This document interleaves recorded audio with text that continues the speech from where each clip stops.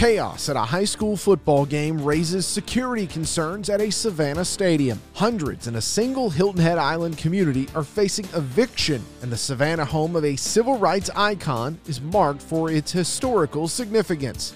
I've got those stories and more in this episode of WTOC's Weekly Wrap, a recap of the week's biggest stories from around the coastal empire and low country. I'm digital anchor Jake Wallace. You got people on the cell phones calling their kids, trying to locate their kids, but they were there but not in the same area with the parents. So, of course, it was scary. That's one parent reliving what was supposed to be a Friday night at a high school football game. Fans scrambled from Savannah's Memorial Stadium during a game on Friday night, August 19th. There was 2 minutes remaining in the first half of the season opener between Benedictine and Jenkins when fans started running from the visitor stands where Jenkins fans were sitting. Both teams also sprinted for their respective locker rooms as many were trying to figure out what was happening. Savannah police says officers made their way up to the stands to a fight that was about to break out. SPD says there were no shots fired and no injuries. Chatham County Police Chief Jeff Hadley backed up that statement this week. Here's Chief Hadley on Tuesday, August 23rd. There were some people yelling some things that I think got people all worked up.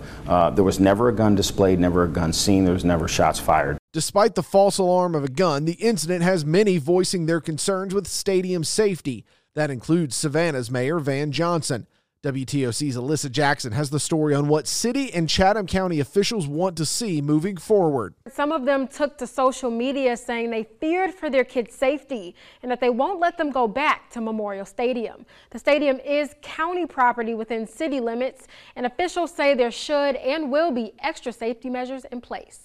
The calm before the storm Friday night with Benedictine and Jenkins facing off in their first Friday night football game. But a fight stopped by Savannah police officers ruined the fun for families and players. They did two things, I think, did very well. One was to ensure the safety of what was going on, ensure the safety of those there that didn't know what was going on, but at the same time to be able to ascertain that there was nothing going on. It seemed to be a false alarm with SPD reporting no injuries or shots fired, but concerns about safety measures prompted county and city officials to address it. I think the county has to make a decision about what they permit in their facility, but I think for the safety of all involved, I think they should do what they do at the county courthouse, what we do at City Hall, what we do at the Enmark Arena, and that ensures that we check every single person who comes into that facility. The county is now looking at buying metal detectors.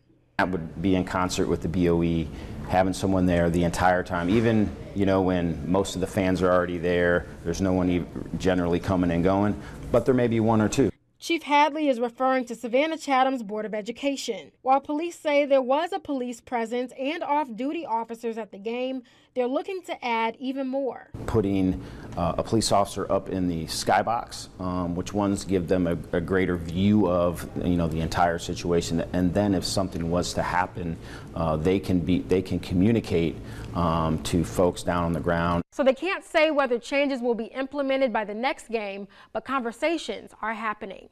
The game between the Cadets and Warriors was called after the incident, with Benedictine leading 45-0. New Hampstead and Windsor Forest will play at Memorial Stadium on Friday, August 26th.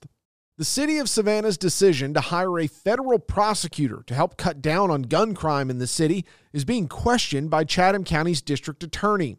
In a Facebook Live conversation with two Savannah alderwomen, DA Shalina Cook-Jones says she wasn't fully supportive of the move, saying she felt her office was being bypassed.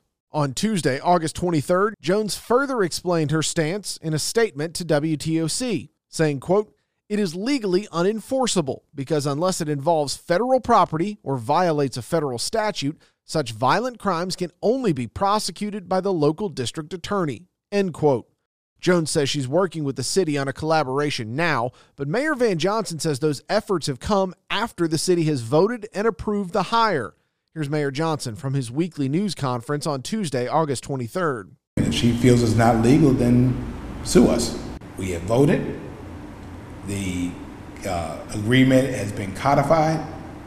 We are going to hire. The person is going to go to the U.S. Attorney's Office, and we're going to prosecute federal crimes. You can read District Attorney Jones' full statement in this story at WTOC.com.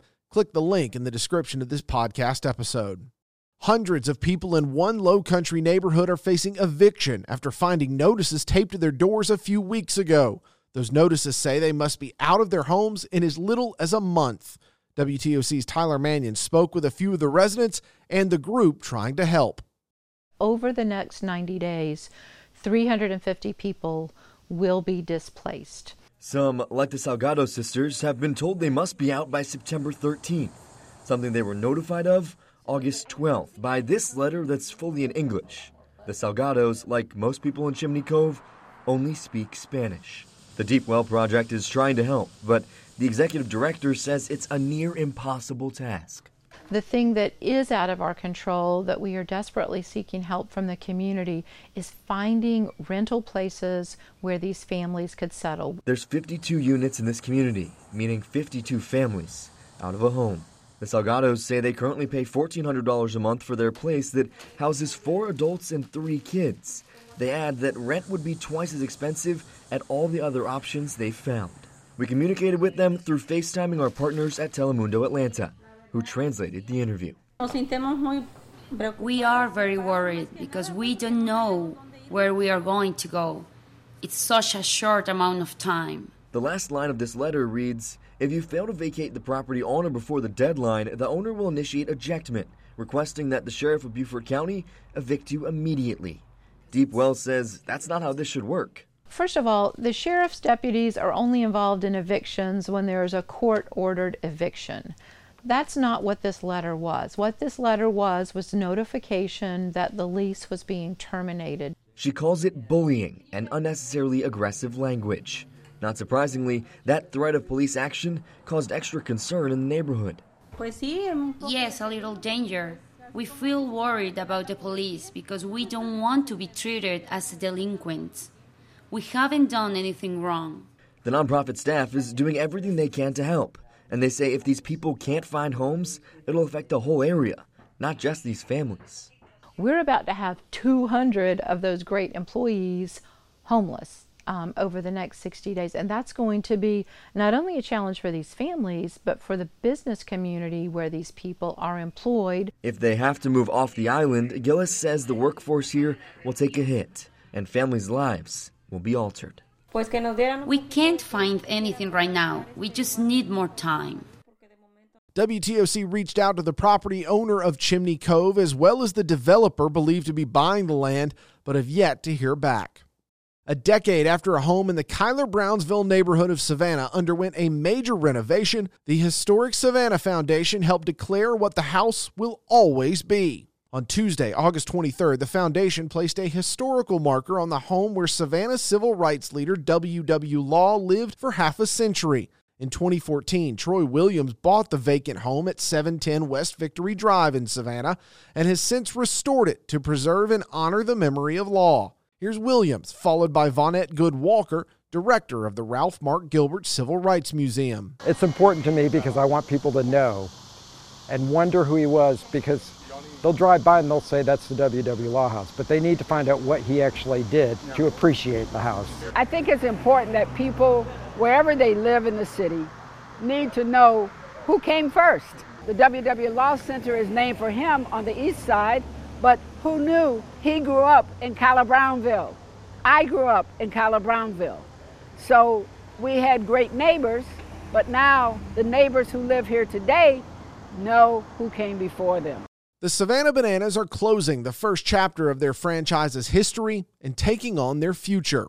The team announced on Wednesday, August 24th, they will no longer compete in the Summer Collegiate Coastal Plain League and will instead play their Banana Ball concept full-time with professional players. The team says they'll begin a new season that runs from February through September, playing Banana Ball games in Savannah and across the country.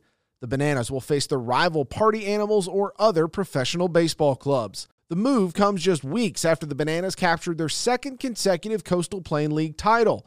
But team owner Jesse Cole says this move allows them more freedom in their plans and scheduling, as well as a chance to play their game in front of Banana fans all over. With that freedom, we can go to 10,000 seat stadiums, 12,000 seat stadiums. We can go to major league stadiums that can really take care of the fans. And so I think they're going to see a lot more games in the future. and a lot more iconic stadiums, a lot more markets, and playing in Savannah, not just in the hottest months of the summer, playing in the spring and the fall as well. The Bananas played 35 games at historic Grayson Stadium in 2022 with their CPL schedule and Banana Ball exhibitions. Cole estimates they'll play that many, if not more, in Savannah moving forward. You can get the latest news, weather, and sports updates every night on The News and all the time at WTOC.com and on the WTOC app. Thanks for listening, everyone. Have a great weekend.